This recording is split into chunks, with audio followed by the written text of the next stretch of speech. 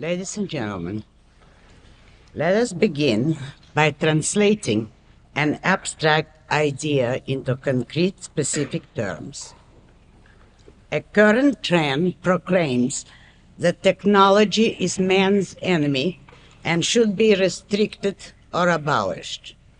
Let us project what this idea would mean in practice. Suppose that you are a young man in the year 1975. You are married, have 2 children, and own a modest home in the suburbs of a large city. Let us observe a normal, average day of your life. You get up at 5 a.m. because you work in the city and must be at the office at 9. You always had a light breakfast, just toast and coffee. Your electric percolator is gone. Electric percolators are not manufactured any longer. They are regarded as an item of self-indulgent luxury. They consume electric power, which contributes to the load of power stations, which contributes to air pollution. So you make your coffee in an old-fashioned pot on an oil-burning stove. You used to have an electric one, but they have been forbidden by law. Your electric toaster is gone. You make your toast in the oven. Your attention wanders for a moment, and you burn the toast. There is no time to make another batch. When you had a car, it took you 3/4 of an hour to get to the office. But private automobiles have been outlawed and replaced by mass transportation. Now it takes you 2 hours and a half. The community bus can make the trip in a little over an hour when it is on time, but you never know whether it will be on time, so you allow for a half-hour's delay. You trudge 10 blocks through the bitter gusts of a cold morning wind to your community bus stop, and you stand waiting. You have no choice. There are no other means of transportation, and you know it. So does the bus company.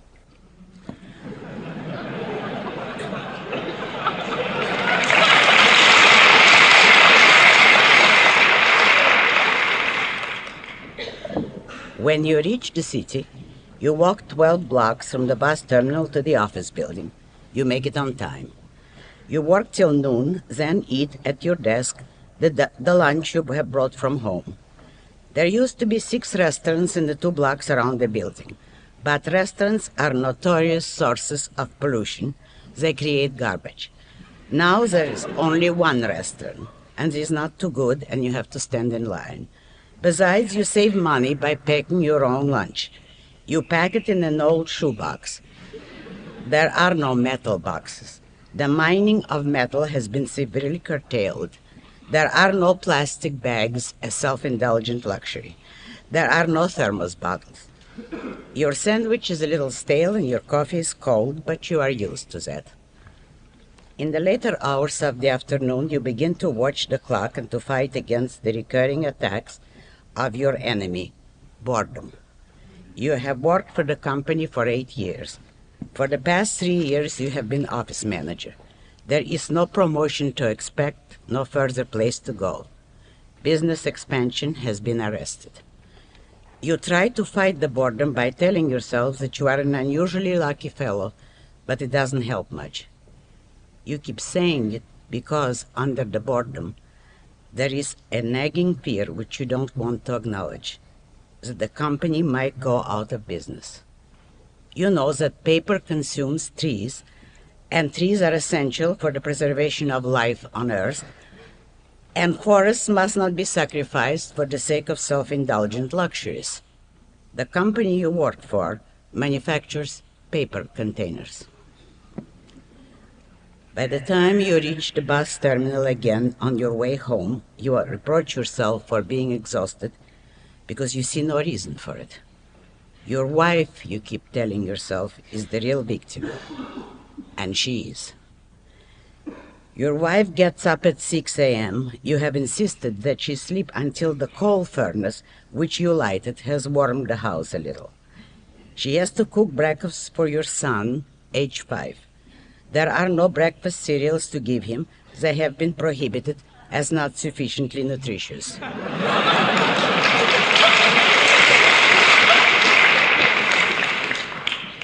There is no canned orange juice. Cans pollute the countryside. There are no electric refrigerators. She has to breastfeed your infant daughter aged 6 months. There are no plastic bottles, no baby formulas. There are no products such as Pampers. Your wife washes diapers for hours each day by hand, as she washes all the family laundry, as she washes the dishes. There are no self-indulgent luxuries such as washing machines or automatic dishwashers or electric irons. There are no vacuum cleaners. She cleans the house by means of a broom. There are no shopping centers. They despoil the beauty of the countryside. She walks 2 miles to the nearest grocery store and stands in line for an hour or so. The purchases she lugs home are a little heavy, but she does not complain. The lady columnist in the newspaper has said that it is good for her figure.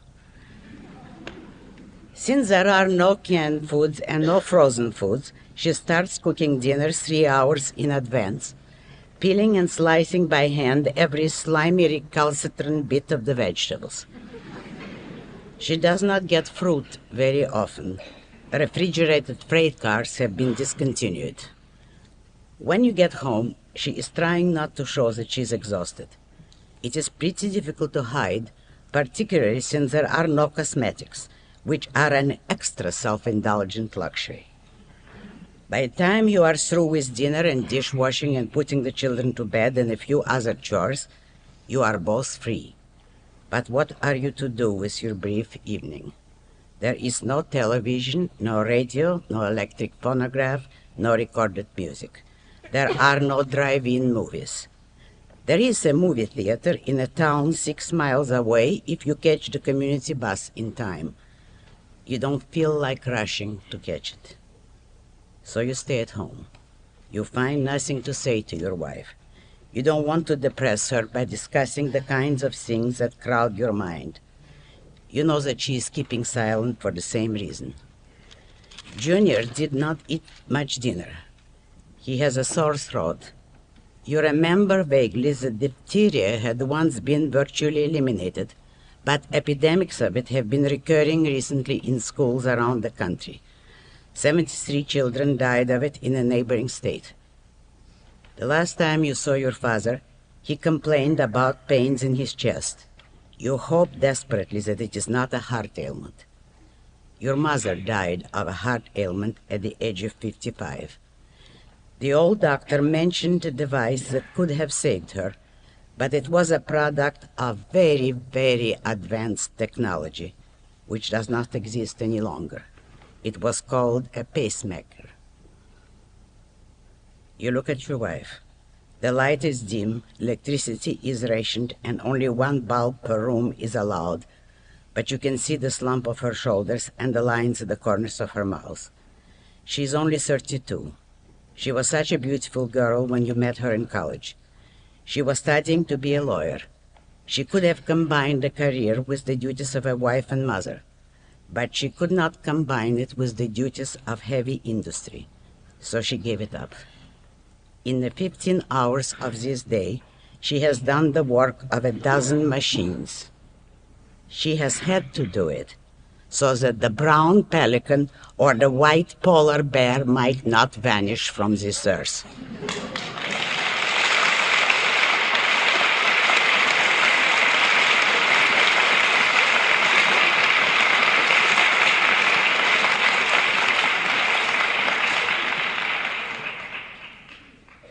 By 10 o'clock, you feel a desperate longing for sleep and cannot summon any other desire. Lying in bed by the side of your wife who feels as you do, you wonder dimly what it was that the advocates of a return to nature had been saying about the joys of an unrestrained sexuality. You cannot remember it any longer. As you fall asleep, the air is pure above the roof of your house, pure as Arctic snow. Only you wonder how much longer you will care to breathe it. This, of course, is fiction. In real life, there is no such thing as a gradual descent from civilization to savagery. There is a crash and no recovery, only the long drawn-out... Could you speak a little louder? Only the long drawn-out agony of chaos, helplessness, and random death on a mass scale. There is no such thing as retrogressing a little. There is no such thing as a restrained progress. You are hearing many voices today that object to an unrestricted technology. A restricted technology is a contradiction in terms. What is not fiction, however, are the countless ways in which your life and any meaning, comfort, safety, or happiness you may find in life depends on technology.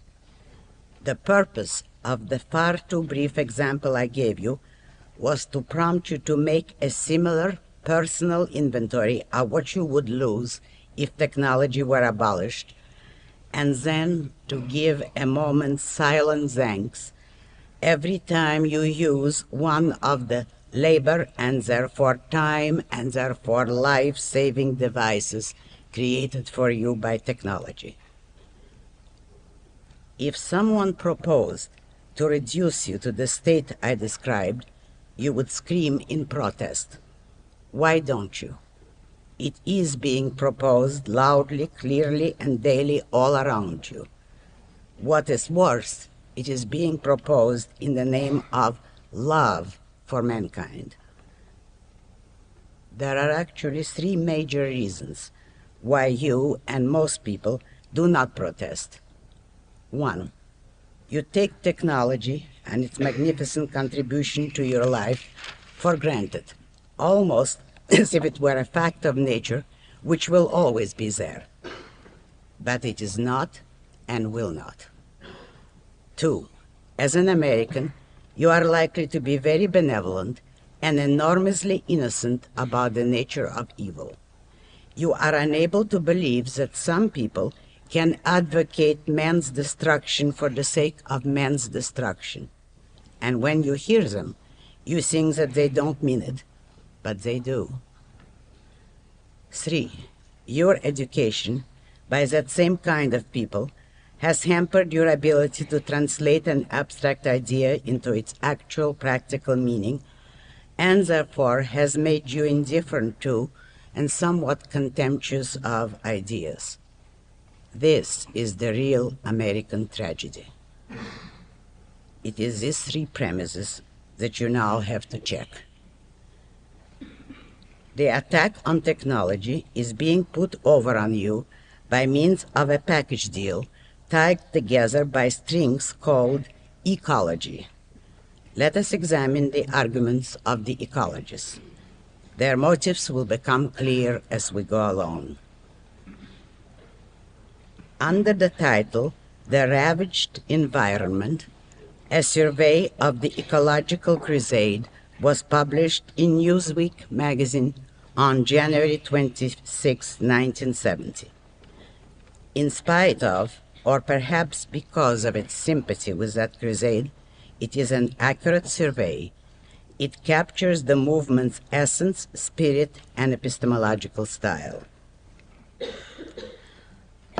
The survey begins by declaring that man, quote, has come face to face with a new man-made peril, the poisoning of his natural environment with noxious doses of chemicals, garbage, fumes, noise, sewage, heat, ugliness, and urban overcrowding, close quote.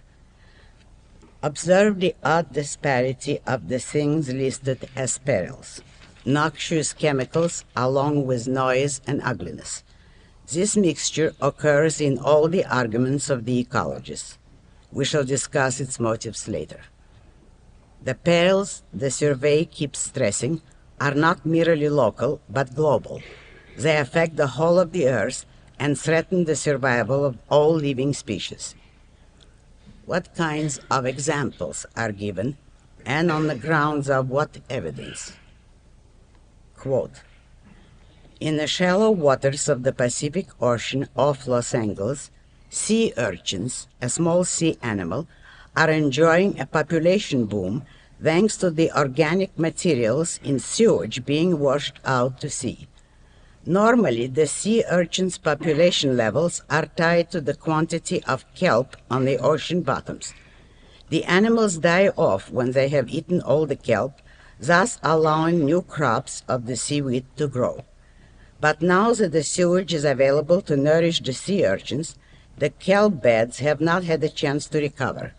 In many places, the kelp, for which man has found hundreds of uses, it is an ingredient of salad dressing and beer, has disappeared altogether. There is, of course, no way of calculating the exact effects of the loss of kelp on its particular ecosystem. Close quote. An ecosystem is defined as, quote, the sum total of all the living and non-living parts that support the chain of life within a selected area, unquote. How do the ecologists select this area? How do they determine its interrelationship with the rest of the globe, and over what period of time? No answer is given.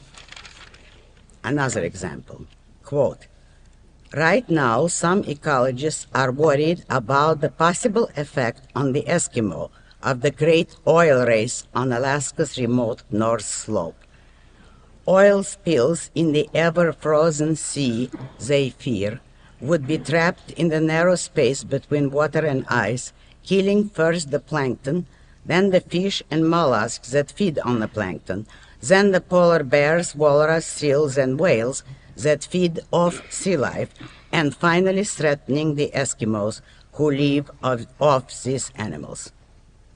The net outcome of the current research, hopefully, will be a better understanding of the potential consequences of man's tampering with any ecosystem, unquote.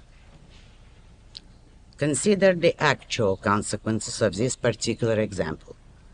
Without any effort on their part, the Eskimos are to receive fortunes in oil royalties, which will enable them to give up their back-breaking struggle for mere subsistence and to discover the comfort of civilized life and labor. If, and it is only an if, the ecologist's fears came true, the Eskimos would have the means to move to a better background. Or are we to assume that the Eskimos prefer their way of life to ours? If so, why are they entitled to a preference, but we are not? Or shall we assume that the Eskimos have inalienable rights, but Thomas Edison did not? Or are the Eskimos to be sacrificed to the polar bears, walruses, seals, and whales, which are to be sacrificed to the fish and mollusks, which are to be sacrificed to the plankton? If so, why? But we will come back to these questions later. Quote, non-human environments, the survey declares, have a remarkable resiliency. As many as 25 or even 50% of a certain fish or rodent population might be lost in a habitat during a plague or a disaster. Yet the species will recover its original strengths within 1 or 2 years. It's man-made interference or pollution that can profoundly disturb the ecosystem and its equilibrium, unquote. Bear this in mind. Factories represent pollution. Plagues do not. Quote, the worst fears of land conservationists concern not the accidental spoilage of land by waste, but its exploitation by man to build mines, roads, and cities. In time, he may encroach so far on his greenery that he reduces the amount of air he has to breathe, unquote. Have you ever looked at a map of the globe and compared the size of the area of industrial sites and cities to the size of the area of untouched wilderness and primeval jungles? And what about the greenery cultivated by man? What about the grains, the fruit trees, the flowers that would have vanished long ago without human care and labor? What about the giant irrigation projects that transform deserts into fertile green lands? No answer. Quote, Louisiana's state bird, the brown pelican, has vanished from its shores. The survey laments, blaming the bird's extinction on DDT.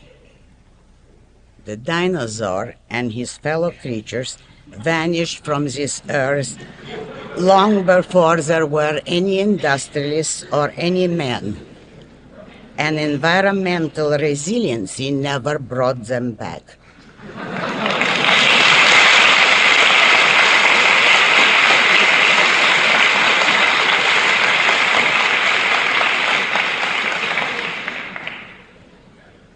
But this did not end life on Earth. Excuse me, there's no smoking here. Oh.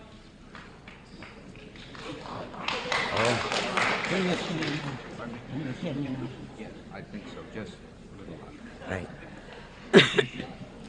Contrary to the ecologists, nature does not stand still and does not maintain the kind of equilibrium that guarantees the survival of any particular species, least of all, the survival of her greatest and most fragile product, man. But love for man is not a characteristic of the ecologists. Quote, man has always been a messy animal, the survey declares.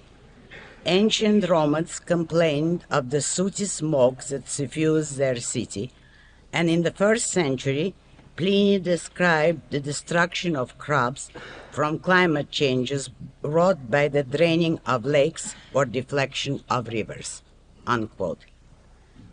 Such events did not occur in the period that followed the fall of Rome, the Dark Ages. Would you regard the following as an expression of love for man? This deals with another alleged pollution created by cities, noise.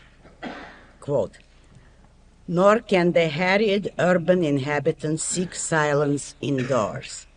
He merely substitutes the clamor of rock music for the beat of the steam hammers, the buzz of the air conditioner for the steady rumble of traffic. The modern kitchen, with its array of washing machines, garbage disposal units, and blenders, often rivals the street corner as a source of unwanted sound, unquote. Consider the fate of a human being, a woman, who is to become once again a substitute for washing machines, garbage disposal units, and blenders. Consider what human life and suffering were like, indoors and out, prior to the advent of air conditioning. The price you pay for these marvelous advantages is unwanted sound. Well, there is no unwanted sound in a cemetery.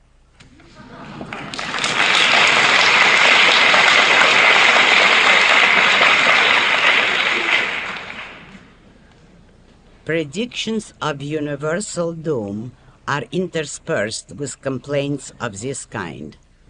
And nowhere, neither in this survey nor elsewhere, does one find any scientific evidence. No, not even to prove, but even to support a valid hypothesis of global danger. But one does find the following, quote, some scientists, the survey declares, like to play with the notion that global disaster may result if environmental pollution continues unchecked.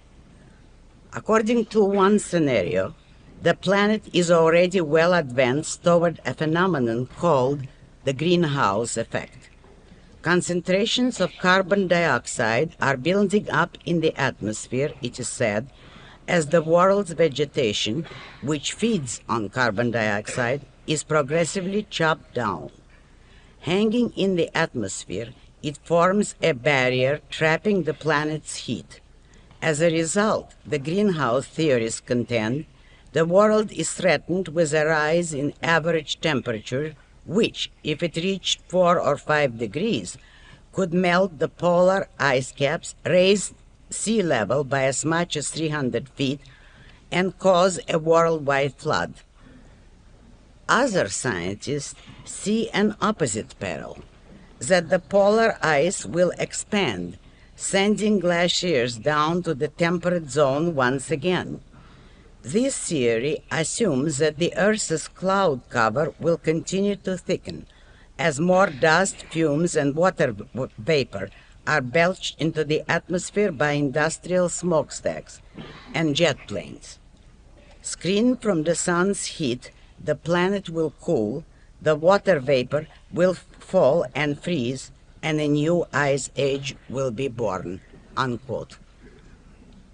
This is what bears the name of science today. It is on the basis of this kind of stuff that you are being pushed into a new dark age.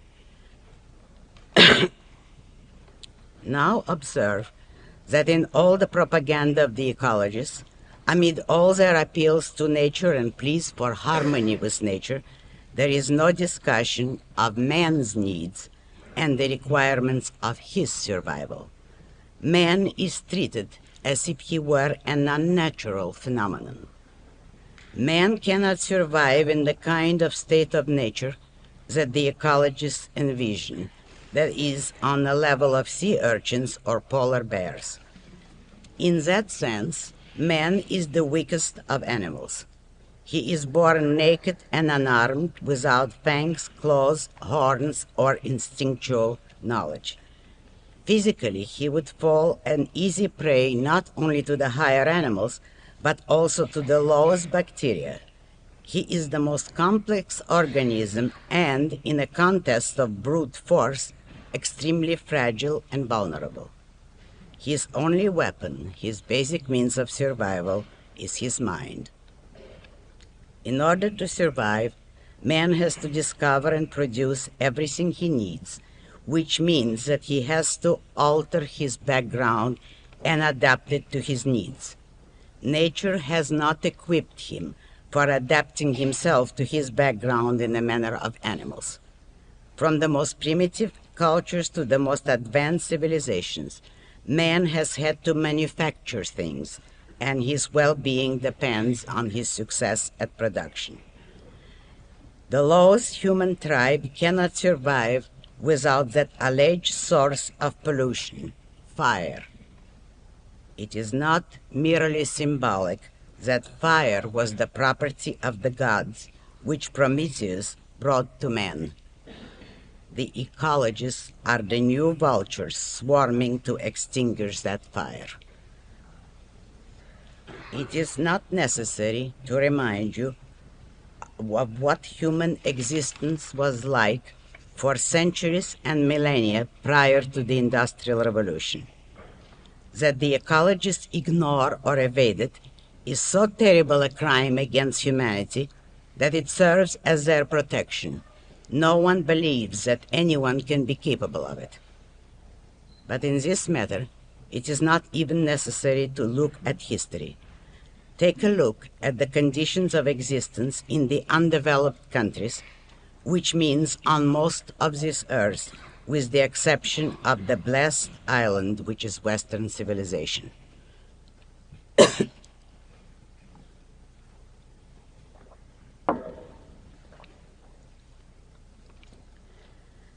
The wisest words on the subject of pollution and ecology were spoken by the ambassador of one of those countries.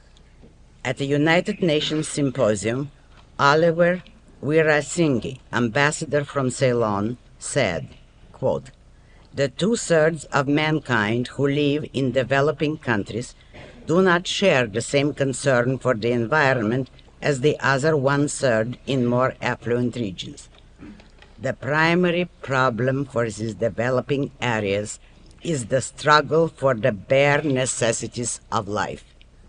It would therefore not be realistic to expect governments of these areas to carry out recommendations regarding environmental protection which might impede or restrict economic progress, unquote. From Industry Week, June 29, 1970. In Western Europe, in the pre-industrial Middle Ages, man's life expectancy was 30 years.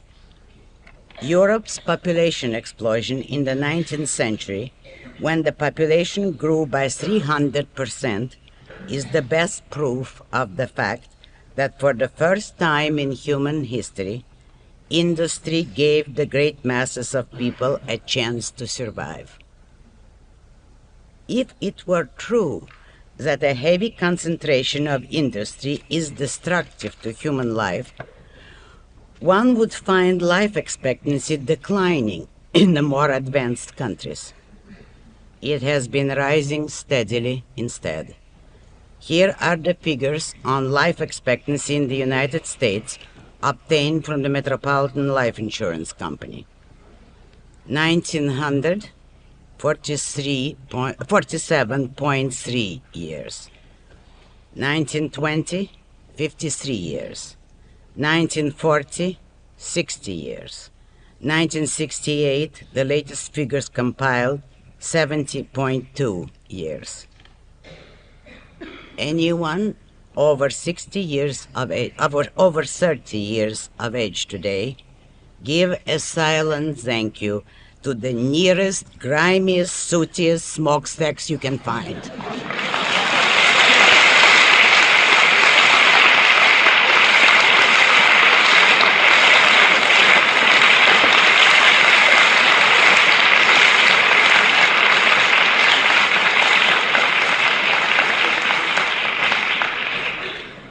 No, of course, factories do not have to be grimy, but this is not an issue when the survival of technology is at stake. And clean air is not the issue nor the goal of the ecologists' crusade. The figures on life expectancies in different countries around the globe are as follows, from the New York Times Almanac 1970. England, 70 years. India, 50 years. East Africa, 43 years. Congo, 37 years. South Vietnam, 35 years. If you consider not merely the length, but the kind of life men have to lead in the undeveloped parts of the world, the quality of life, to borrow with full meaning the ecologist's meaningless catchphrase, if you consider the squalor, the misery, the helplessness, the fear, the unspeakably hard labor, the festering diseases, the plagues, the starvation, you will begin to appreciate the role of technology in man's existence. Make no mistake about it. It is technology and progress that the nature lovers are out to destroy. To quote again from the Newsweek survey, quote, "What worries ecologists is that people now upset about the environment may ultimately look to technology to solve everything." Unquote. This is repeated over and over again. Technological solutions, they claim, will merely create new problems. Quote, "A number of today's environmental reformers conclude that mankind's main hope lies not in technology, but in abstinence, fewer births and less gadgetry." The West Coast has also spawned a fledgling zero GNP growth movement.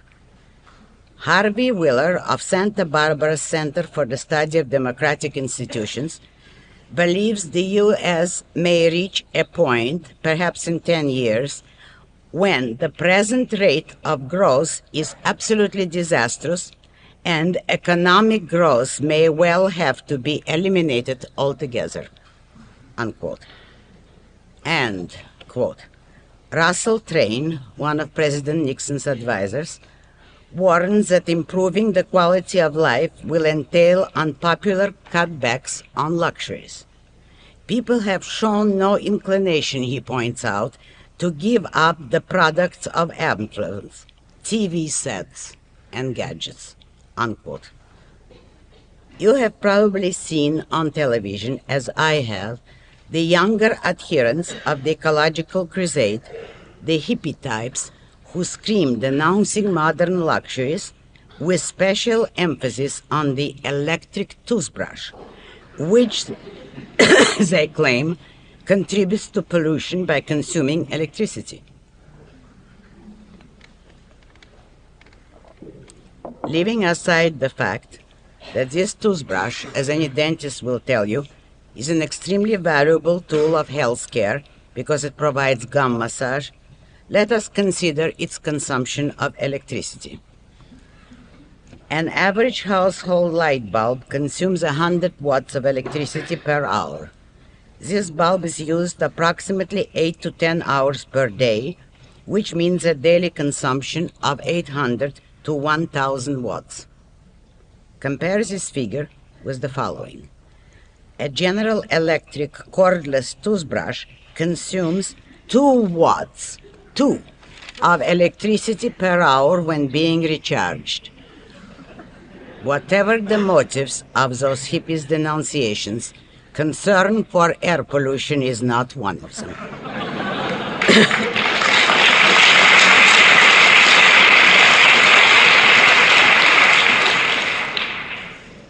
The immediate, though not the ultimate motive, is made quite clear in the Newsweek survey. Quote, to a man, the ecologists maintain that a national population plan must be invoked primarily through a national land use plan, unquote. And, quote, the battle against pollution must also overcome the jurisdictional lines that carve the planet into separate sovereignties, unquote. And the ecologist program cannot be accomplished, quote, without some fairly important modifications of the American tradition of free enterprise and free choice, unquote. And the, quote, obstacles to reform are man's traditional notions of growth, sovereignty, individualism, and time, unquote. And, quote, what is needed, the ecologists suggest, is a rebirth of community spirit, not only among men, but among all of nature, unquote. How they intend to impose a community spirit on nature where living species exist by devouring one another is not indicated.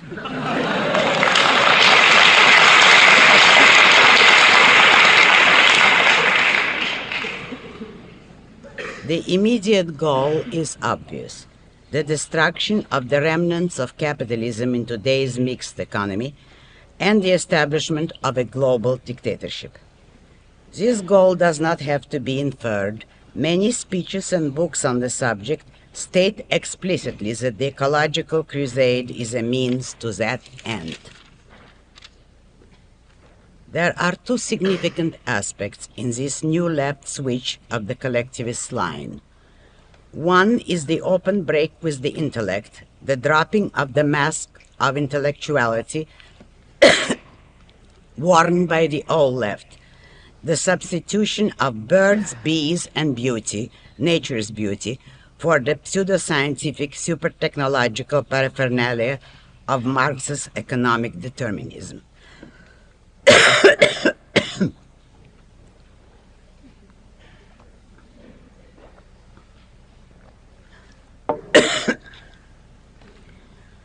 A more ludicrous shrinking of a movement's stature or a more obvious confession of intellectual bankruptcy could not be invented in fiction. The other significant aspect is the reason behind this switch. The switch represents an open admission by Soviet Russia and its facsimiles around the world and its sympathizers of every political sort and shade that collectivism is an industrial and technological failure, that collectivism cannot produce. The root of production is man's mind. The mind is an attribute of the individual, and it does not work under orders, controls, and compulsion, as centuries of stagnation have demonstrated. Progress cannot be planned by government, and it cannot be restricted or retarded. It can only be stopped, as every state's government has demonstrated. If we are to consider nature, what about the fact that collectivism is incompatible with man's nature, and that the first requirement of man's mind is freedom? But observe that just as the ancient mystics of spirit regarded the mind as a faculty of divine origin and therefore as unnatural, so today's mystics of muscle, observing that the mind is not possessed by animals, regard it as unnatural. For the rest, I will refer you to Atlas Shrugged. If concern with poverty and human suffering were the collectivists' motive, they would have become champions of capitalism long ago. They would have discovered that it is the only political system capable of producing abundance. But they evaded the evidence as long as they could. When the issue became overwhelmingly clear to the whole world, the collectivists were faced with a choice: either turn to the right in the name of humanity, or to the left in the name of dictatorial power. They turned to the left, the new left.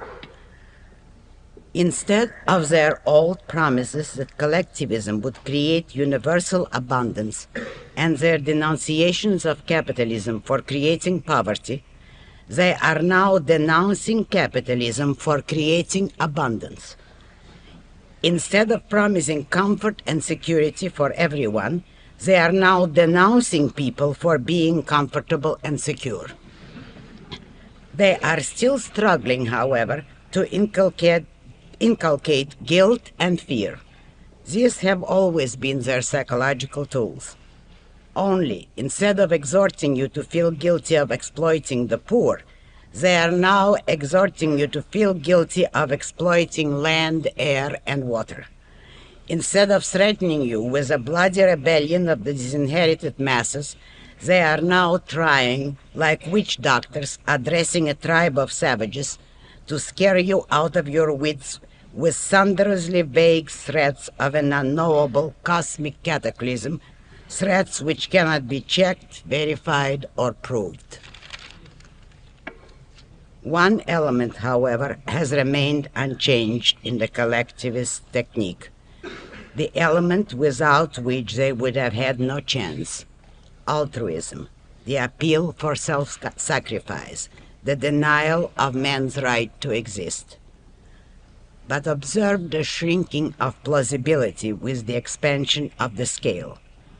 Some 40 years ago, Franklin D. Roosevelt exhorted this country to sacrifice for the sake of an underprivileged one-third of a nation. 15 years later, the sacrifice was stretched for the sake of the underprivileged of the whole globe.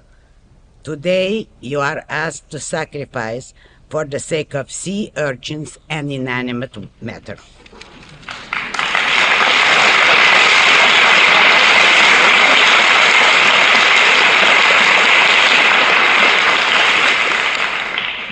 To the credit of the American people, the majority do not take the ecology issue seriously. It is an artificial, PR manufactured issue blown up by the bankrupt left who can find no other grounds for attacking capitalism. But the majority, as in so many other issues, remain silent. And this precisely is the danger. The uncontested absurdities of today are the accepted slogans of tomorrow. They are accepted by default.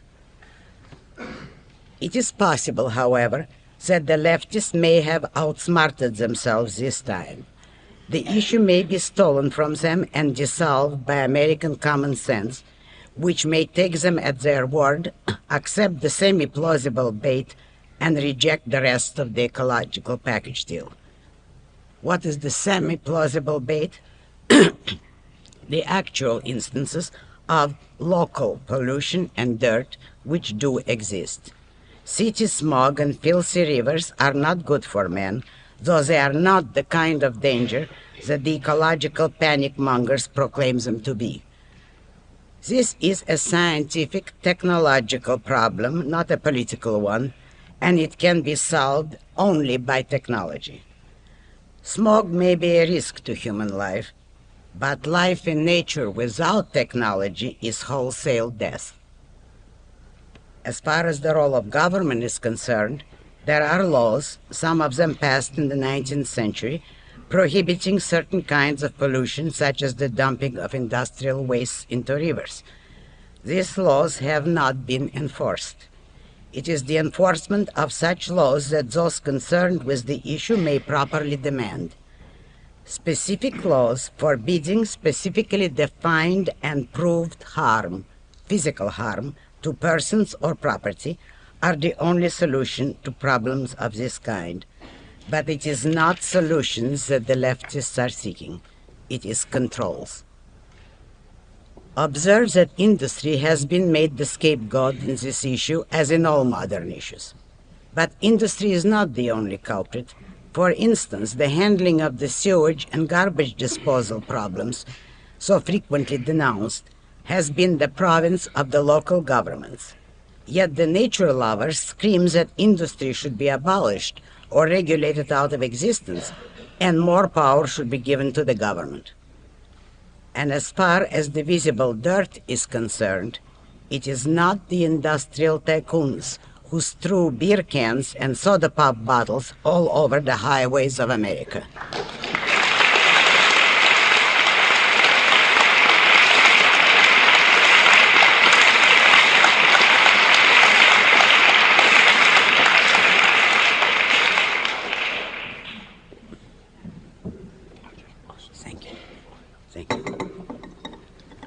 Since the enormous weight of controls created by the welfare state theorists has hampered, burdened, corrupted, but not yet destroyed American industry, the collectivists have found in ecology a new excuse for the creation of more controls, more corruption, more favor peddling, more harassment of industry by more irresponsible pressure groups. The industrialists, as usual, will be the last to protest.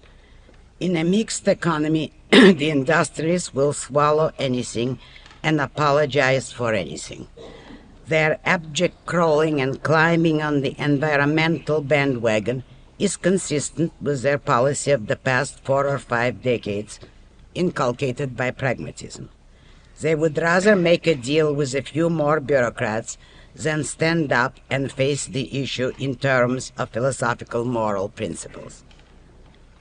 The greatest guilt of modern industrialists is not the fumes of their factory smokestacks, but the pollution of this country's intellectual life, which they have condoned, assisted, and supported.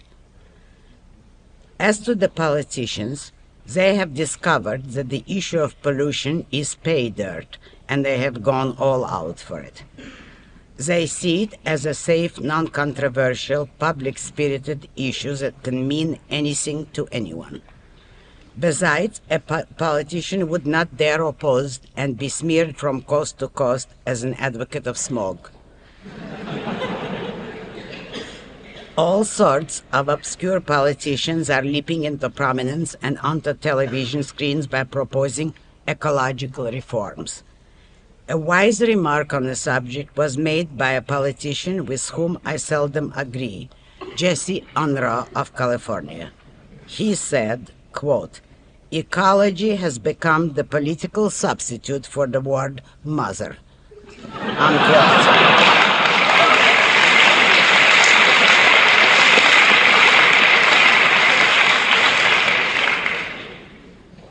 The deeper significance of the ecological crusade lies in the fact that it does expose a profound threat to mankind, though not in the sense its leaders allege. It exposes the ultimate motive of the collectivists, the naked essence of hatred for achievement, which means hatred for reason, for man, for life. In today's atmosphere of a drugged orgy of boastfully self-righteous swinishness, the masks are coming down and you can hear all but explicit confessions of that hatred. For example, 5 years ago, the occasion of the East Coast massive power failure and blackout, Life magazine published the following in its issue of November 19th, 1965. Quote, "It shouldn't happen every evening, but a crisis like the lights going out has its good points. In the first place, it deflates human smugness about our miraculous technology, which, at least in the area of power distribution and control, now stands revealed as utterly flawed. And it is somehow delicious to contemplate the fact that all our beautiful brains and all those wonderful plans and all that marvelous equipment have combined to produce a system that is unreliable." Unquote. Currently, the Newsweek survey criticizes the spectacular progress of the United States as follows. Quote, "The society's system of rewards favored the man who produced more, who found new ways to exploit nature. There were no riches or prestige for the man who made a deliberate decision to leave well enough alone, in this case his environment." Unquote. Observe that this system of rewards is treated as if it were an arbitrary whim of society, not an inexorable fact of nature. Who is to provide the riches, or even the minimum sustenance, for the man who does not choose to exploit nature? What is prestige to be granted for non-production and non-achievement? For holding man's life cheaper than his physical environment? When man had to live well enough alone, in prehistoric time, his life expectancy was 15 to 20 years. This phrase, "to live well enough alone," captures the essence of the deaf, blind, lethargic, fear-ridden, hatred-eaten human ballast that the men of the mind, the prime movers of human survival and progress, have had to drag along, to feed, and to be martyred by through all the millennia of mankind's history. The Industrial Revolution was the great breakthrough that liberated man's mind from the weight of that ballast. The country born of the Industrial Revolution, the United States of America, achieved the magnificence which only free men can achieve, and demonstrated that reason is the means, the base, the precondition of man's survival. The enemies of reason, the mystics, the man-haters and life-haters, the seekers of the unearned and the unreal, have been gathering their forces for a counterattack ever since. It was the corruption of philosophy that gave them a foothold and slowly gave them the power to corrupt the rest. The enemies of the Industrial Revolution, its displaced persons, were of the kind that had fought man's achievements and progress for centuries by every means available. In the Middle Ages, their weapon was the fear of God. In the 19th century, they still invoked the fear of God. For instance, they oppose the use of anesthesia on the grounds that it defies God's will, since God intended men to suffer. When this weapon wore out, they invoked the will of the collective, the group, the tribe. But since this weapon has collapsed in their hands, they are now reduced like cornered animals to bare their teeth and their souls, and to proclaim that man has no right to exist, by the divine will of inanimate matter. This is the last stand of the anti-industrial revolution. What do they hope to gain in practice? I shall answer it by quoting a passage from Atlas Shrugged. It was published in 1957, and I must say that I am not at all happy about having been prophetic on this particular issue. It is a scene in which Dagny Taggart, at a conference with the country's economic planners, begins to grasp their motives. Quote, "Then she saw the answer. She saw the secret premise behind their words.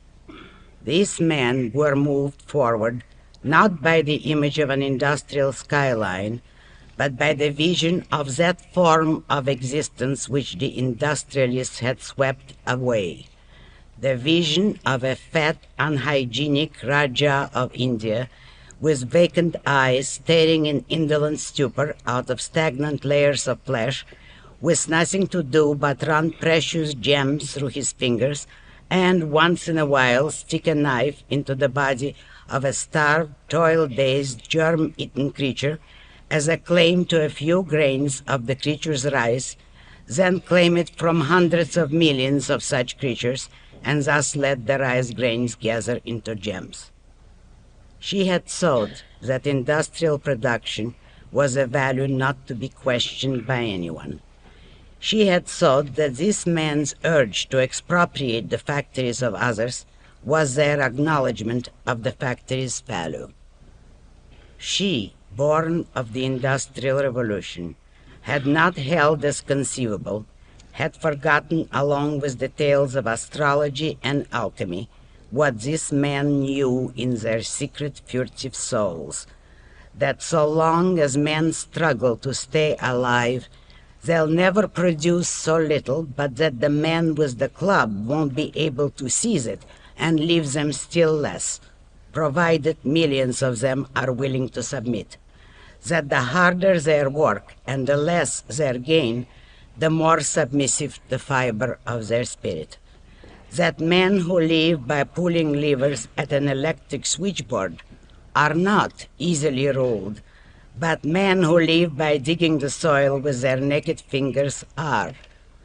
That the feudal baron did not need electronic factories in order to drink his brains away out of jeweled goblets, and neither did the Rajas of the People's State of India." Unquote. I thank you.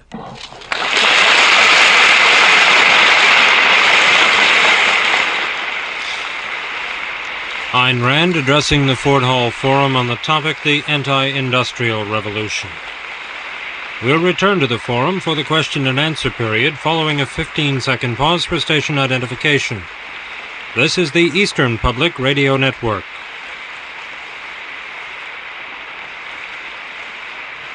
This program comes to you live on Public Radio in Boston, WGBH-FM.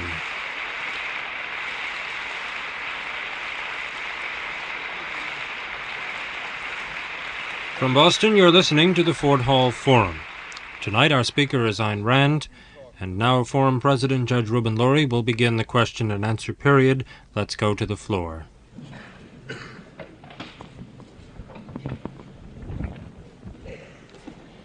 You will forgive me if I make a little announcement about the mechanics of the question period. Some of you may be new. I will take about one question on the first go-around from each section, except this central section where I'll take two. When recognized, please stand and then put your question as briefly as you can, remembering always that you are the questioner, the speaker is on the platform. Question, please. Question here. I'll be back. Yes? Come on. Would you agree that there are some aspects of air pollution that are worse in the home than out of doors? For instance, the hairsprays, the so-called air fresheners. I get it.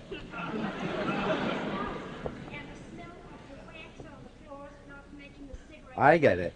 Would you agree that there are some conditions of air pollution that are worse in the home than there are in the atmosphere outside, such as the various hairsprays and other devices, including wax that is spread on the floor? No, I would not. I would say it depends on the home.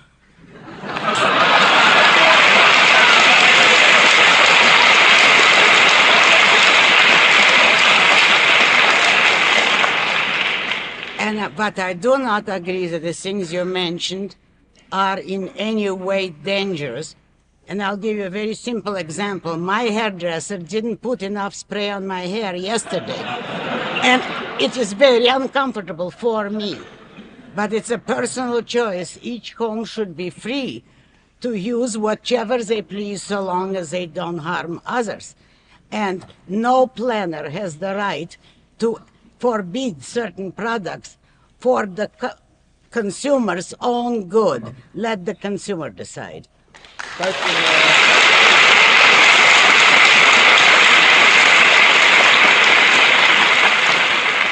May I remind you that this hall is a concert hall. The acoustics are amazing. And the trouble is that I can hear you, and I want to hear the questioner. And the more you applaud, the less time you will give Miss Rand to answer questions. Not that I don't want you to applaud, but with reason. Question, please. Yes? I would like to comment on the situation in certain cities, especially Los Angeles, as to the air pollution, and seeing as she's making forecasts as for a way of life, how long does she pick a condition and decrease, and how bad it's getting in Los Angeles to continue? I get it. It doesn't seem to be stopping, which I don't think it is. And what's going to happen to people living there? Will this young man asked for your prediction as to what will happen in the pollution of the atmosphere in a city such as Los Angeles, where the condition appears to be serious and growing in seriousness from time to time. What do you think should be done? To begin with, I, contrary or as against the ecologist, I make predictions only about issues which I do know. And nobody knows the issue of pollution. Such literature as I have read on the subject is so terribly unscientific, even so it's written by scientists, that nobody can tell to the extent of any particular danger, even such as smog. Certainly smog is visible to the naked eye, and you know it's not comfortable. And some people claim it stings their eyes. I, by the way, lived for 8 years in Los Angeles. It didn't hurt me. But let us assume that it could hurt people with weak lungs. That is all that might be assumed today, and even that cannot be proved. And the ecologists themselves complain that they can't give proofs. Well, if they can't, on what grounds then do they ask total power to plan over us? But specifically about Los Angeles, what should be done? Those people to whom the smog is really damaging, if they so believe, or if their doctor advises, should move out of there. It is a large country and it is a free country. Nobody can order anybody to live in Los Angeles or in New York or Boston. If some place is bad for your health, and many places are on grounds other than fog, then you should not live there, but you cannot forbid it to others. As part of the ecology problem, Dr. Isaac Asimov suggests that population explosion is a problem. Do you have any comments on it? This gentleman says that as part of the problem of ecological problem, Dr. Isaac Asimov has suggested that part of this problem is created by the population explosion. Would you care to comment? I don't believe that there is any kind of problem such as the population explosion if people were free to produce. They would produce enough to feed themselves. There's certainly enough on this earth to support much larger populations. And if you observe, as people become more affluent, more educated, they do not breed large families. Therefore, it is not a problem, but it is a terrible problem when populations are growing through ignorance, through anti-birth controls campaigns or religions, and are unable, because they are forbidden in controlled economies or dictatorships, to make a living for themselves. Yes, then it is a terrible problem, but the solution is freedom and not more power. Here's an interesting historical fact. I mentioned that the greatest population explosion in history was in Europe during the 19th century, 300%. After a long period of time from the Middle Ages and on, when the population was growing by about 3 or 5% a year. And at that time, all the intellectuals of the altruist, socialist, collectivist persuasion were raising the same issue about population explosion and that the world was perish of hunger. And they were saying that on the eve of the greatest prosperities that the world had ever known, because it was the freest century we ever had. Therefore, today, when they yell about fear of population hunger, it is only because they are of the same persuasion and of the same farsightedness as those 19th century socialists. They sense, or maybe even know, that under controls, a growth in population is disastrous, but so is a population of any size. Under controls, it's only a matter of time before the birth of one human being is too much, because there's nothing to feed him. Yes?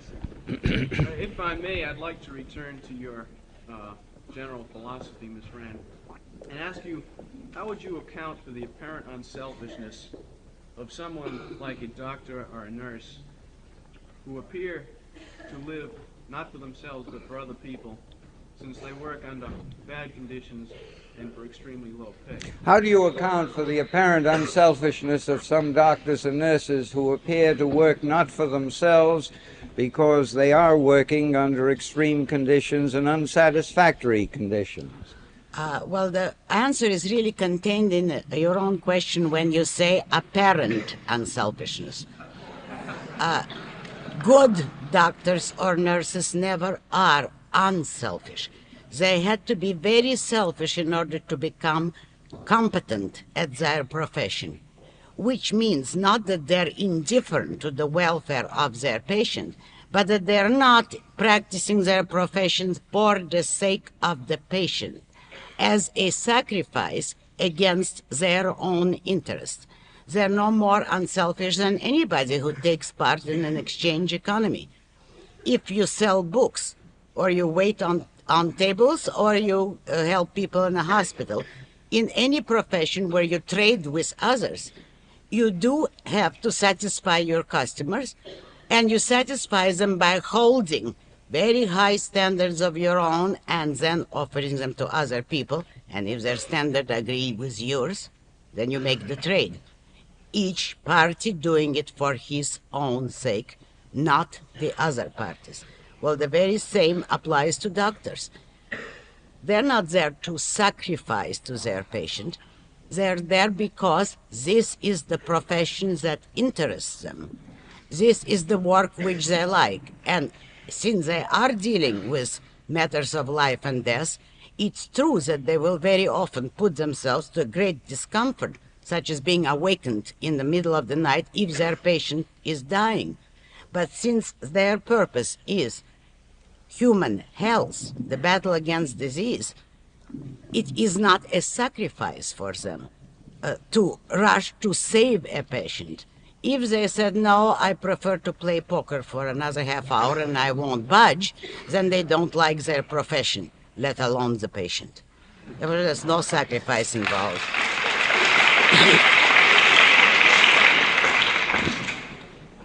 Ms. Rand, I look forward to your future book on objectives.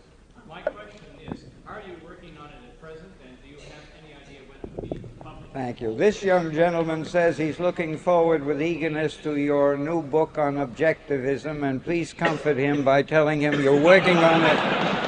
You're working on it now, and will you tell him when it will be published? No, if you mean the book I referred to in the introduction to for the new intellectual, no, I'm not working at it. I am working on my articles in the Objectivist, which are being published in collection of books, and on a new novel. But I can't even tell you when that will be published. But those...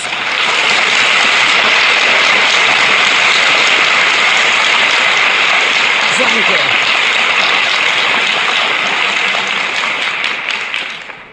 It's hard for me to see. If you'll stand up, I'll see you quicker. Come on. Come on. I don't hear you. Will you tell him, tell this young gentleman how the government will be financed in this free society? I will refer you to my book called Capitalism, the Unknown Ideal, in which there is an article on voluntary taxation, or the possible suggestion, theoretically, of how a free government could be financed. And I can't repeat that here. It would take a whole lecture. I would suggest that you read it in Capitalism, the Unknown Ideal. May I add something to the previous question? Surely. It's a bit of advertising, but for a good, unselfish cause.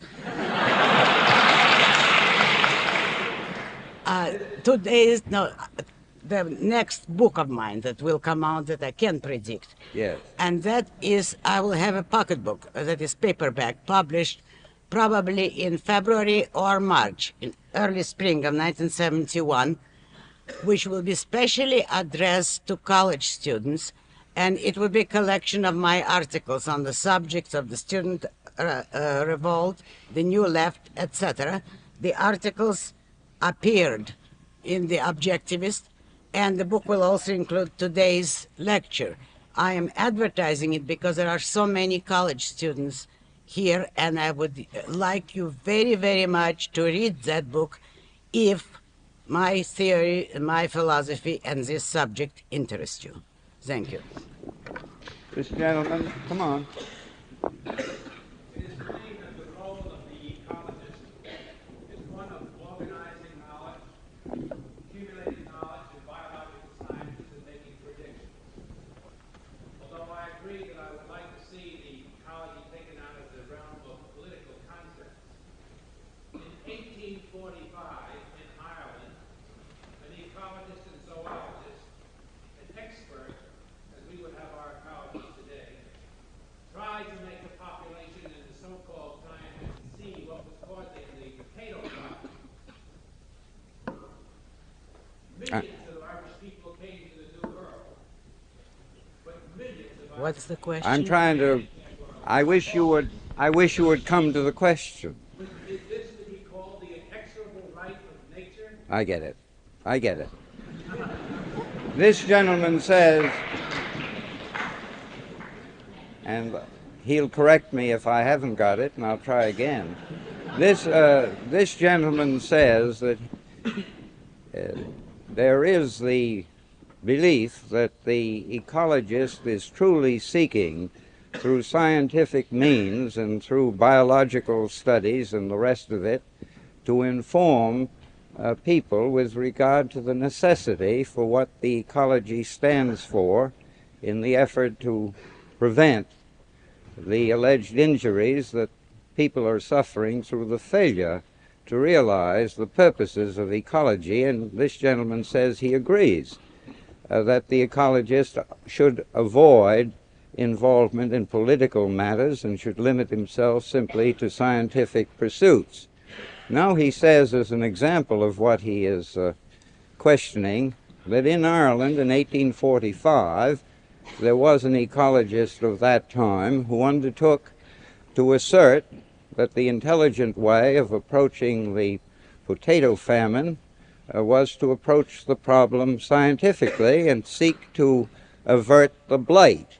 This was not paid any attention to, with the consequence of a migration of many hundreds of thousands and the death of untold thousands in Ireland. And he asks for your comment. So what's the question? The question that he said he sought to bring out was, is it not true that there is a scientific aspect to the true ecological approach, one that is not concerned with politics, but with the effort scientifically to find out what can be done scientifically to improve conditions? Well, then the question amounts to, is science valid? Well, of course. Science, as it was understood up to the trend of modern philosophy, is the most valid and the only power that man has in learning how to survive. And after all, what is technology except applied science? Therefore, if some man discovered how to prevent potato blight, and he can prove it, that is a scientific discovery. He is certainly not the first man whose correct knowledge has been ignored by others, and who might have been ignored by his time, but then, or even persecuted, but then discovered to be right. That has been, unfortunately, the history of all intellectual pioneers in the world, and one of the things which I am opposing. But then I don't quite see what relevance your question has to the subject of ecology as it is defined and practiced today.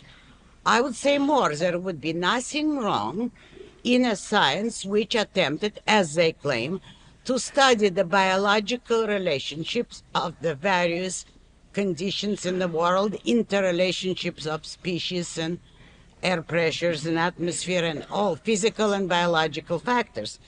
It's a very ambitious undertaking, but there'd be nothing wrong in studying it.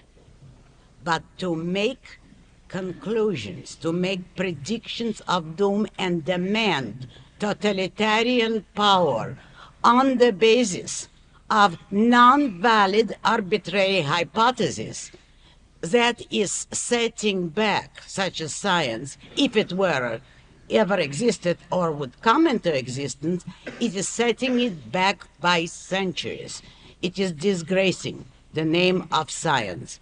It is quite obviously nothing but a political and press agent move.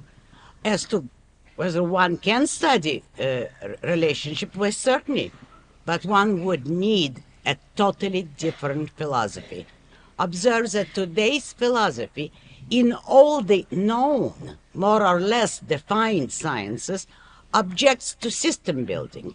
It objects to the integration of knowledge. Yet here is a very modern movement which is attempting integrations on the basis of ignorance. When they acquire a better scientific epistemology, then certainly it might be a very important science, but even if they predicted correctly universal doom, they would have no right to impose their wisdom, so-called, true or false, by force on the rest of mankind. Those who would agree with them then would be saved. Those who don't would perish. But no discovery, no concept, no fact, take that as an absolute, can give any human being or group of them the power to enforce their decisions, right or wrong, on other human beings. That is the one question which should be regarded as an absolute if you hold individual rights and therefore man's survival as any kind of value. If you don't, speak up openly and admit it. This gentleman in back, there was a person whose hand I saw. Yes?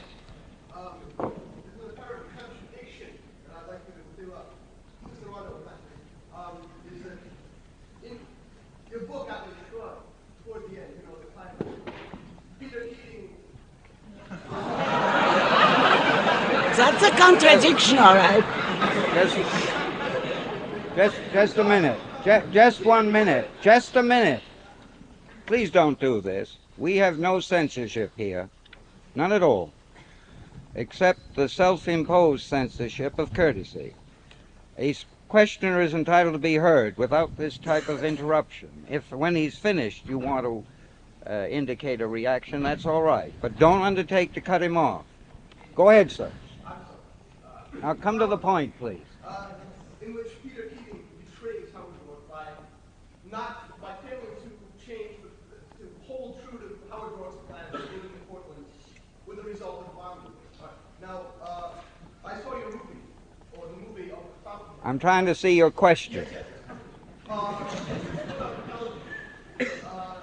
And it said you wrote the screenplay, and I assumed it would be an act similar to that an act which Howard Roark might get out of staying true to principle. However, when I saw the film, I saw almost what might be called a complete betrayal of the novel in its commercialization, its overdrama, its veil. Please. What is your question? If courtesy is the Wait, principle, I will not stand for this. I'm being insulted without grounds here. Wait a minute, please. Now hold on a minute. Hold on a minute. Come to your question immediately. How did the film, what was the film's genesis? What did you have to do with I get it. This gentleman says that he found a contradiction between the climax in Atlas Shrugged and the Fountainhead and the moving picture that was based upon it, and he finds it difficult to understand this apparent contradiction, and he wonders whether or not you had any control over it. If you were any kind of dramatist, and if you understood literature and the difference between a novel and a screenplay, you would take your head off to me for what I accomplished in that movie.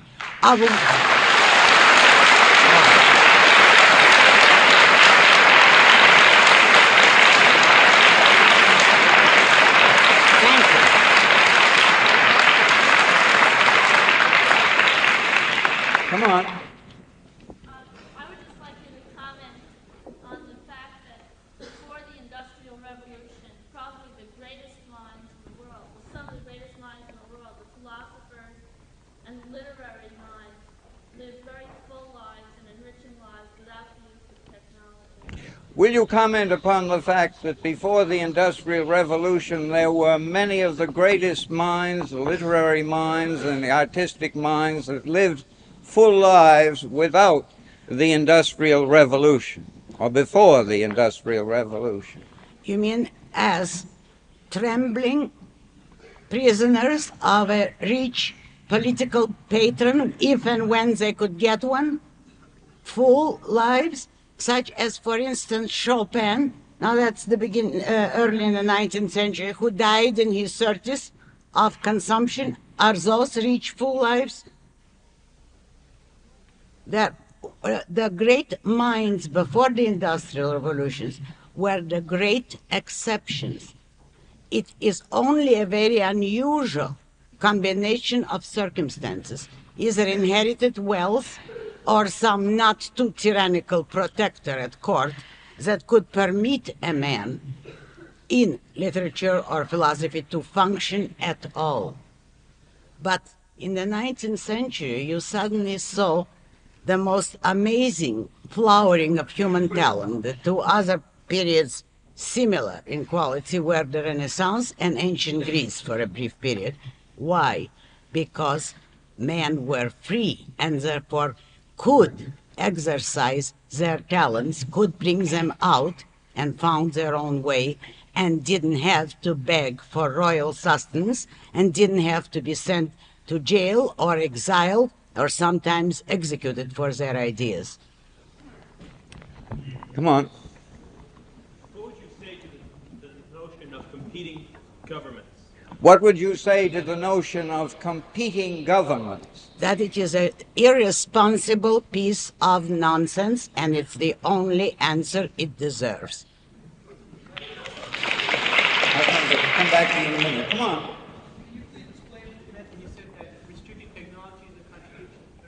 Will you please explain what you meant when you said that restricting technology is a contradiction in terms?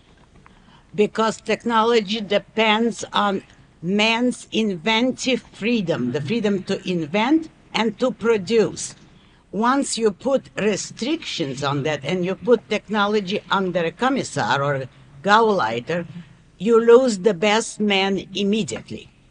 Then really independent men are not going to produce.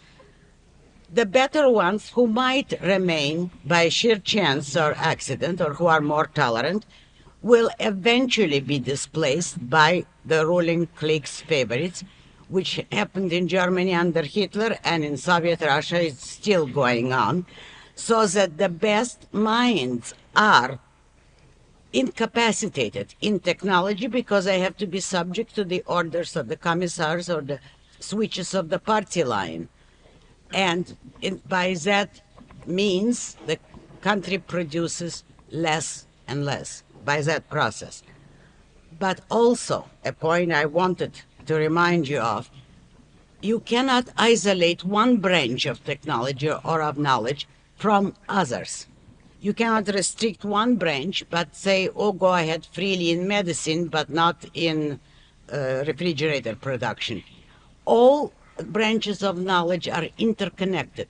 One invention opens incalculable, unpredictable avenues to other inventions in other sciences, because this is the way free minds operate. You cannot predict who or when will get an idea. But a man who is free to think and to produce, as he sees a development in one branch of technology, he applies it to his own branch. For instance, as a very simple example, there have been enormous gains for medicine from our space exploration program. Many of the things were applied or led to discoveries in regard to medicine. And the whole history of science is full of examples of that kind. Once you begin to restrict, you cut off all of that. You cut off the free invention of minds which you can't control and can't predict. How can any one man or body of men know what genius is born where and what kind of ideas might occur to him? That's an impossibility by definition. But you have seen attempts at controlled technology in all history. For all recorded history, from the most primitive techniques to the 19th century and to today. And you can see it doesn't work. You cannot restrict technology, you can only destroy it. Way in back, please. Come on, a hand up. Can we find ecological philosophy that could be applied to the Industrial Revolution of today, rather than as to the use of your own quotation, a return to the ages of the Brontosaurus? Can we not find an ecological development to be applied to the needs of the day rather than a return to what the gentleman describes as virtually a prehistoric time? I don't know what he means by that. If you want to rephrase your question, I'll take it. Yes. You suggested that ecologists, in fact, if we follow through on some of the things that we suggested, that in fact we would be returning to the times of the Brontosaurus. And I'm asking you if you cannot find a happy medium between these two alternatives. Is it necessary for the ecologists, of whom the gentleman identifies himself as one, to be confronted with the unhappy necessity of returning to this prehistoric animal and his time? Is there not a happier medium for them?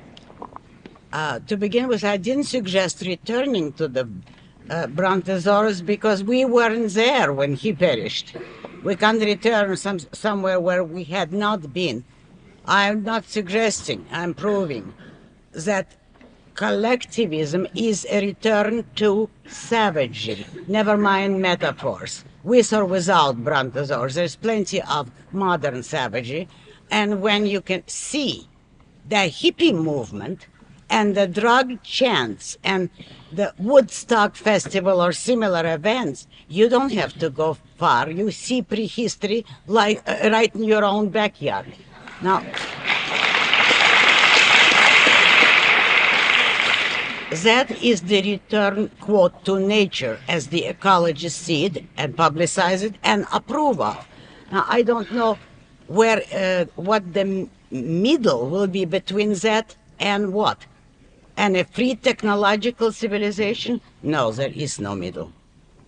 And, oh, excuse me. Yes, perhaps there is, only that isn't quite what you would take as a middle. Why don't all the nature lovers move out of technological nations and start their own movement in nature? There are plenty of unpolluted places.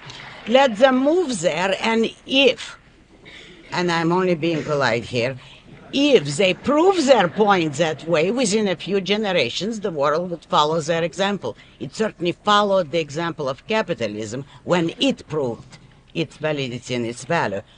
But the attempt to introduce savagery in a civilization of computers and nuclear weapons,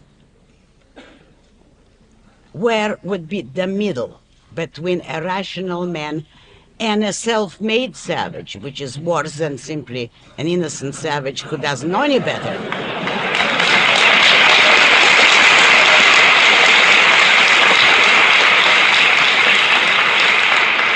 Come on. Retaliation according to objectivist principles is valid for some men, i.e. those men who have established themselves with the label of legitimate government. Why is it not valid for all men? The relation of government, what was the first, you mentioned an article. With reference to her essay, The Nature of Government. The Nature of Government. With reference to your article, The Nature of Government, he asked why the principles that were set forth there would not apply to all men. Well, I did state that the principles do apply to all men, and in that same essay, The Nature of Government, I covered the point of this question. Why I state that men have the right to retaliate by force against an initiation of force. But if men wish to live together in a free society, they have to delegate that right to the government, and I stated why.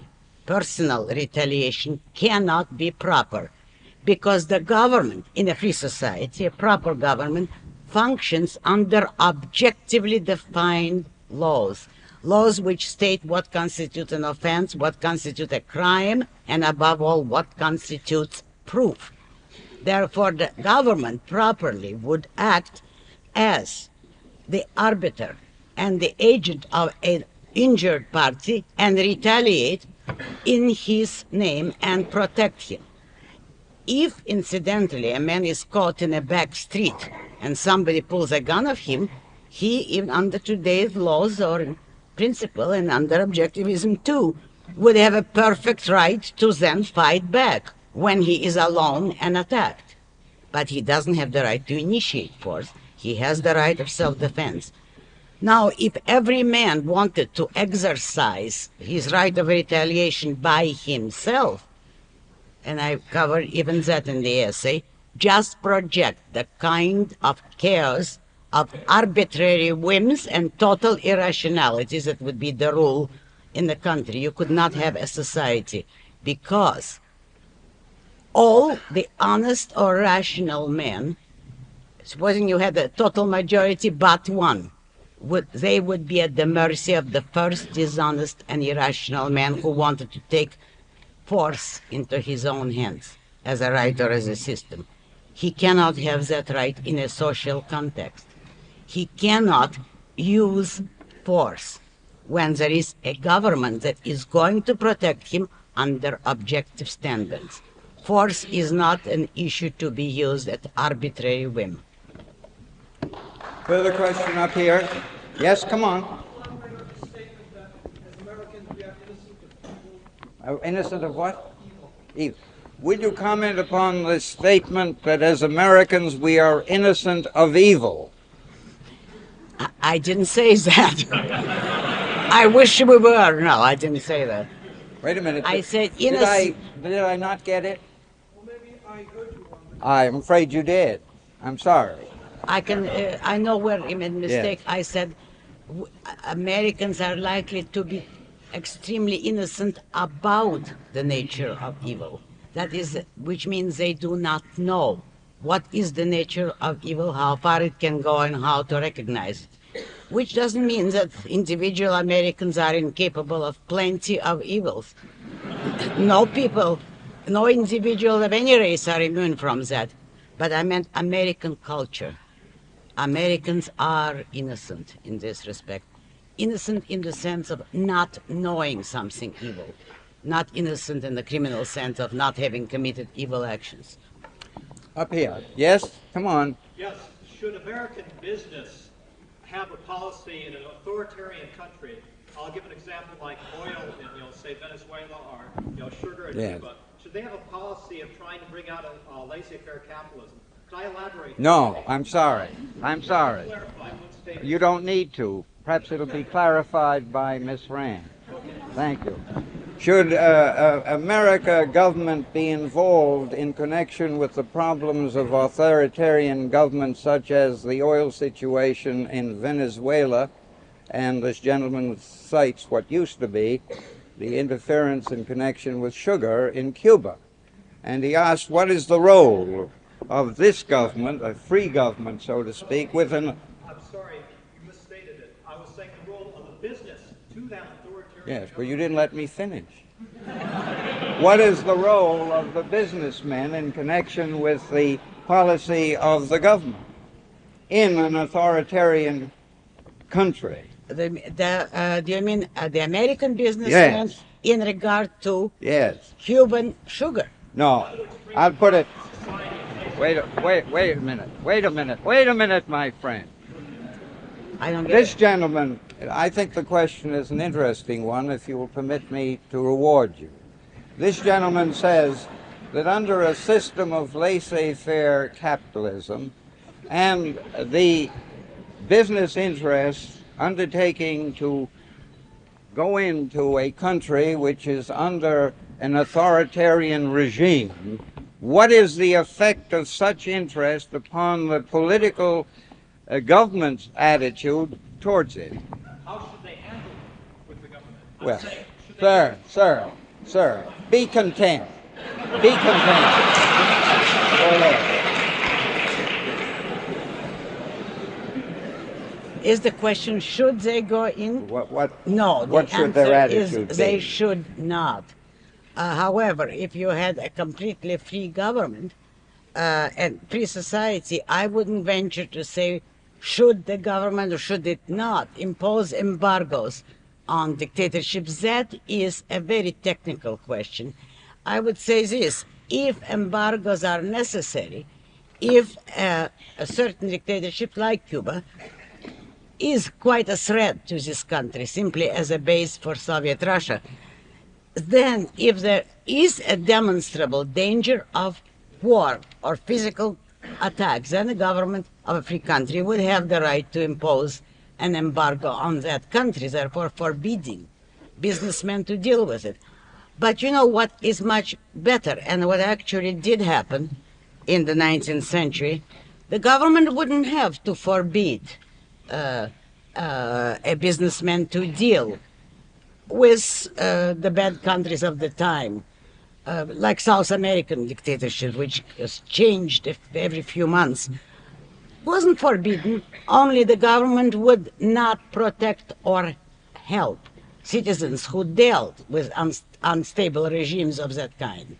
Therefore, the attitude of the government was, if you want to deal with dictatorships, do so at your own peril. And the dictatorships took care of the peril. The businessmen who collaborated did not come out of it too well.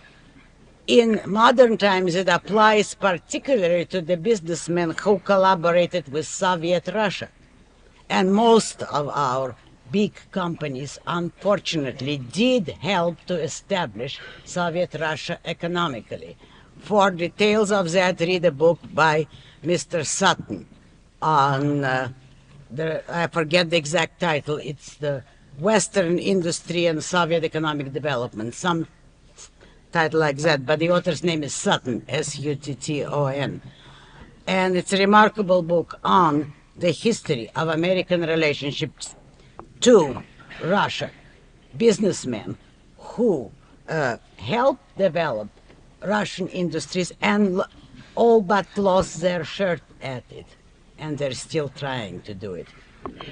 You must keep to the microphone. As to what are their motive, some of them were liberals, some were pushed by liberals, some were simply ignorant. But their events demonstrated that they were wrong. It wouldn't have been necessary to forbid it. Does that answer your question? I hope so. Yes, come on. Ms.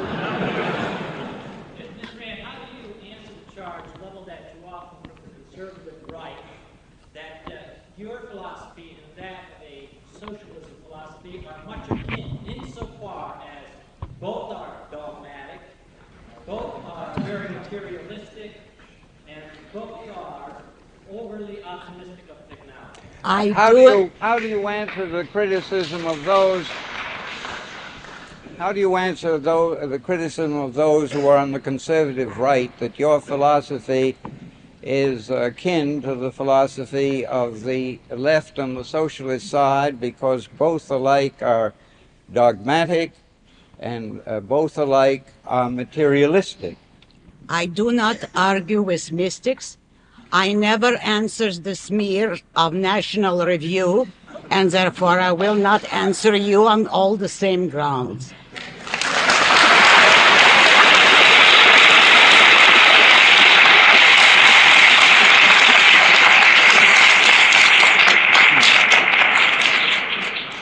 Wait a minute. Wait. Sir.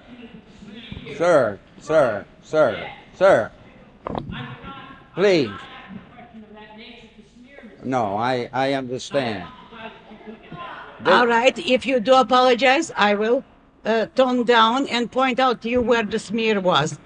To call a philosophy that demands the absolutism of reason and of proof, like mine, to call it dogmatic, which means something arbitrarily taken off on face, is the most profound smear. And if you didn't intend it, I'll accept your word for it, but then be awfully careful of sources like National Review.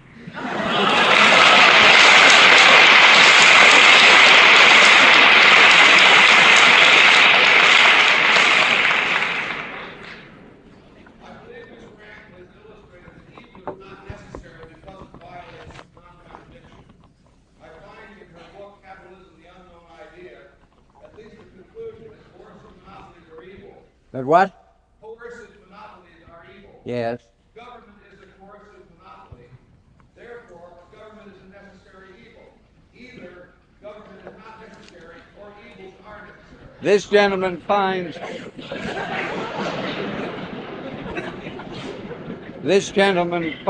a statement in your book relative to the evil of coercive monopolies.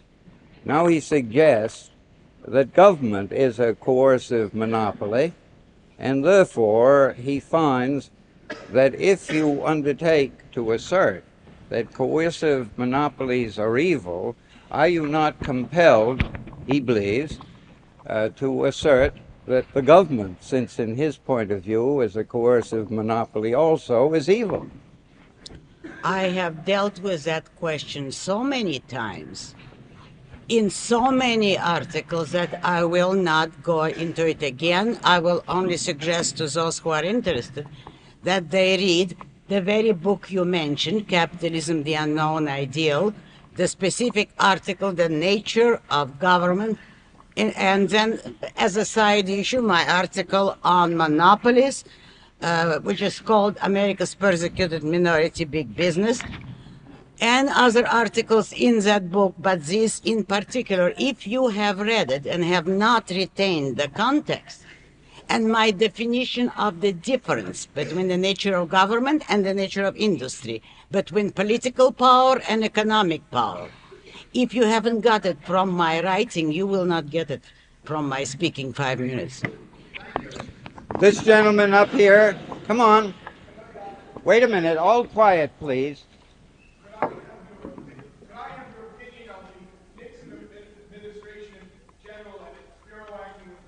Could this gentleman have your opinion of the Nixon administration in general and Spiro Agnew in particular? I did not expect too much from Mr. Nixon, but I was disappointed.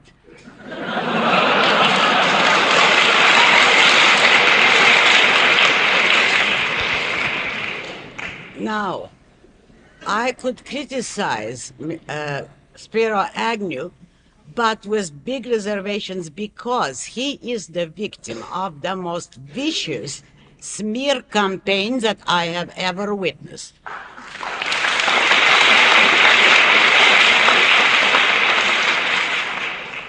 My criticism of him would be the exact opposite of the liberals' criticism. And I was in the same predicament in the case of Joseph McCarthy, who is still being smeared. You know, McCarthyism. I didn't believe that McCarthy was philosophical enough to undertake the kind of battle he did, and I say the same thing about Spiro Agnew. What he's doing is fine up to a certain point on the journalistic level. Somebody has to speak out, and the liberals and the press are doing their best to prove him right by the kind of tactics they are using against him. Only he has no philosophical base, and therefore he is tragically sticking his neck out. I don't believe he will accomplish much. For the moment, however, it's wonderful to hear somebody saying something that is not mealy-mouthed, apologetic, and middle of the road.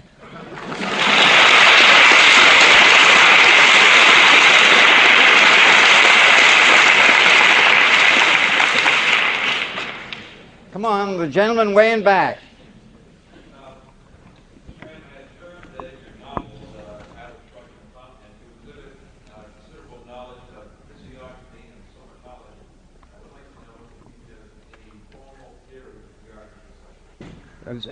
Knowledge of what? What is the considerable knowledge in what? Physiognomy. Yeah, I get it. Yeah.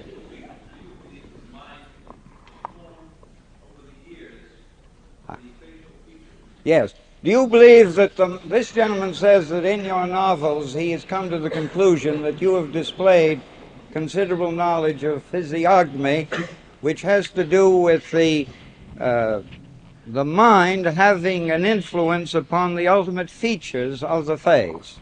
I didn't know there was such a science, if that's what it is. But no, I have no particular theory on the subject. Further question up here. Come on. Come on. Come on. Wait a minute, my friend. Go slow. Go slow.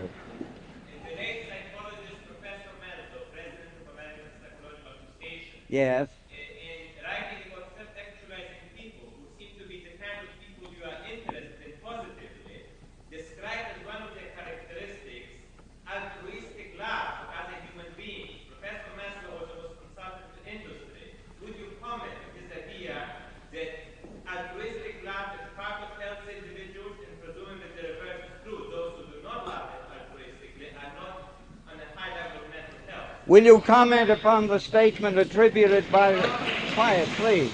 Quiet, please. Will you comment upon the statement attributed by this questioner to the late Professor Maslow, who said that it was quite essential that there should be an altruistic attitude on the part of people in industry? Wait a minute, my friend. Come up, stand up so I can see you. Self-actuating. I get it.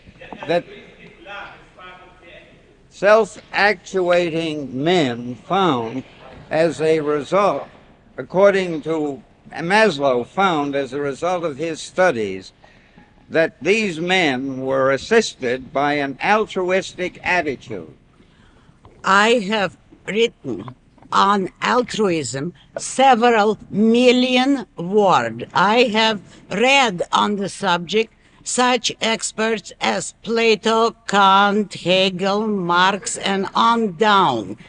And I have opposed and am opposing their arguments. I am not interested in Mr. Maslow's arguments, so I know who he is. I mean, not him personally. I know of his writing. It is so much on the fringe on the issue, so primitive and so irrelevant that it is nothing more than an arbitrary pronouncement. And the only thing I wish you would not do, at least not in my presence, you're free to do anything when I'm not around, is to ascribe to be a liking to the kind of people that he projects. You started your question by saying the kind of people that I would like are altruists. Don't do it. The kind of people I would like are in my novels, or in real life I would name them to you. They can be named very briefly. Don't ascribe any other liking to me.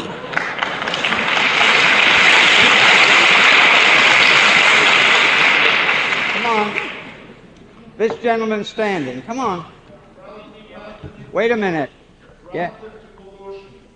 Ms. Rand says something to the effect that governments form in order to prevent anarchy, and we have to give up a measure of self, or a measure of freedom in order to achieve this aim, the absence of anarchy. Now, wouldn't it be analogous with respect to pollution, that in order to protect ourselves against what is projected to be an evil, namely pollution, that in fact governments institute objective rules so that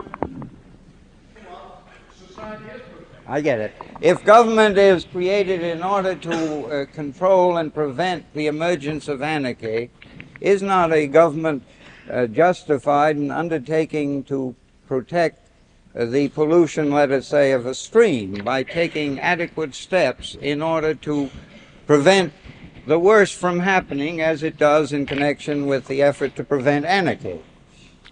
I never would use such expression as we have to give up a measure of freedom. That's what the conservatives are using, not me.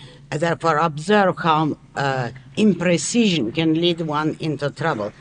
If we had to give up a measure of freedom, well, then we would end up giving up everything, because excuses can be invented for any giving up.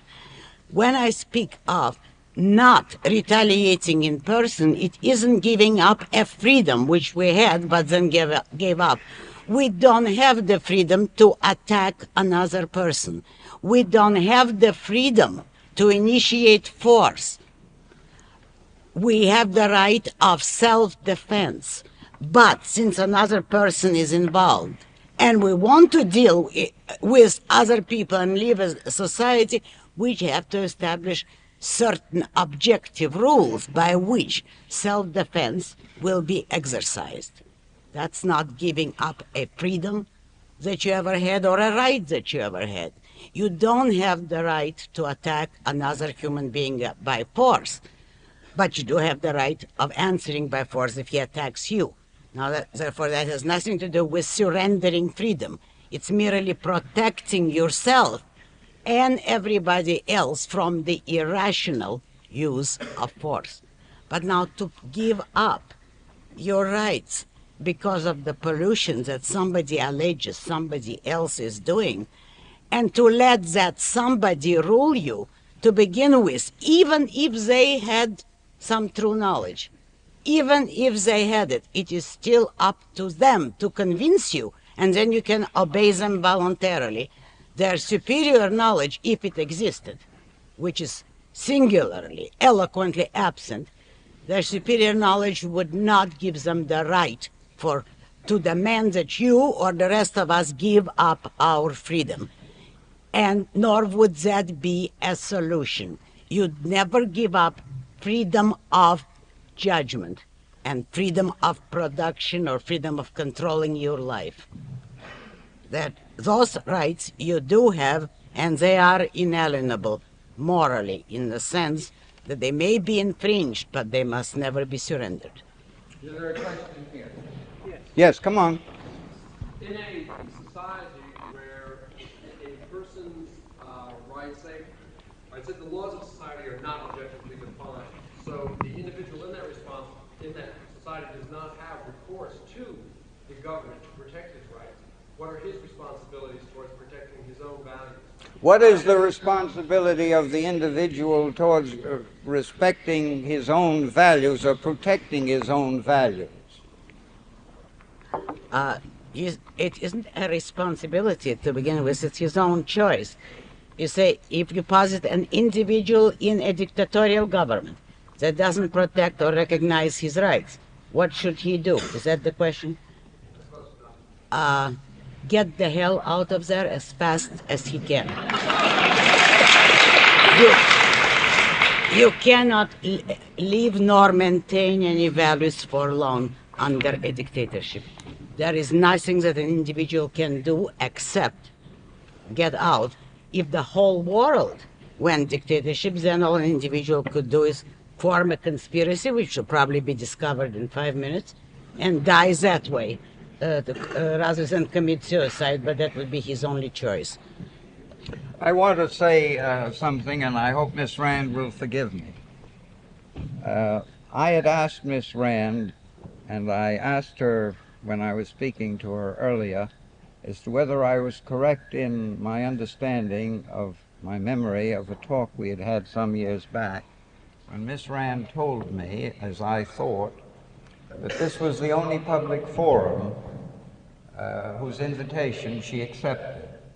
And her answer pleased me so much, and because when the forum is concerned I'm very immodest, I'm going to ask her to give it to you.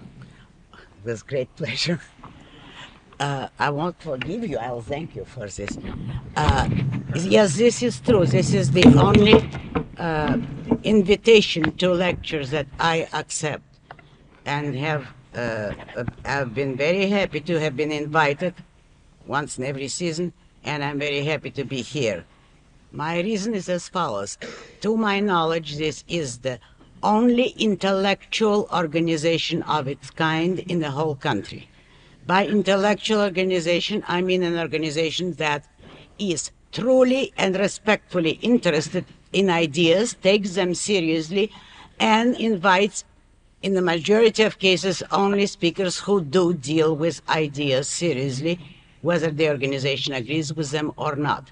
It is the only organization that has the policy of the best liberals of the 19th century, which was a free exchange of ideas, freedom of expression, and respect for the intellectual realm as such.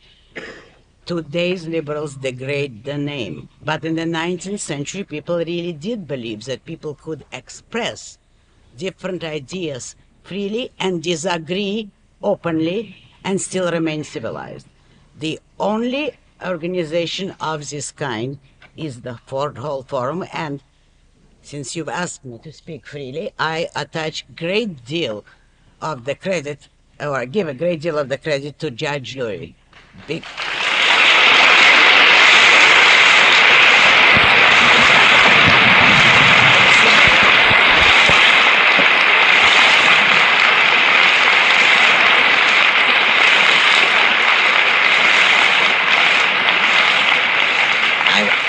I want to state it so obviously to understand, because it is his influence and his kind of severe fairness in conducting a forum that has kept this organization intellectual, fair, and open. And that is very rare today, and I have not seen another public instance of it. I thank you very much. I had not anticipated this twist, but I thank you and I thank Miss Rand. This forum is very dear to me. As some of you know, I'm about to celebrate the 50th year of my active connection with it, and I've been presiding regularly until this year for 30 years.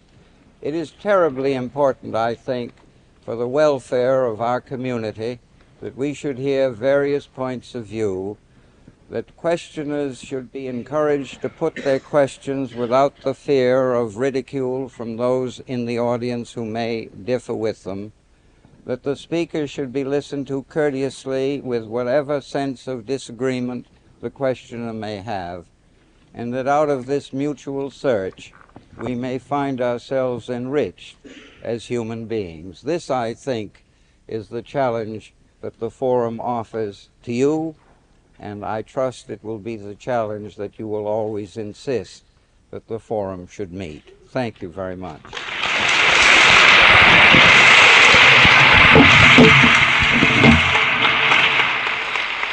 And so we come to the end of the 6th meeting of the 63rd season of the Ford Hall Forum. Tonight our speaker has been Miss Ayn Rand.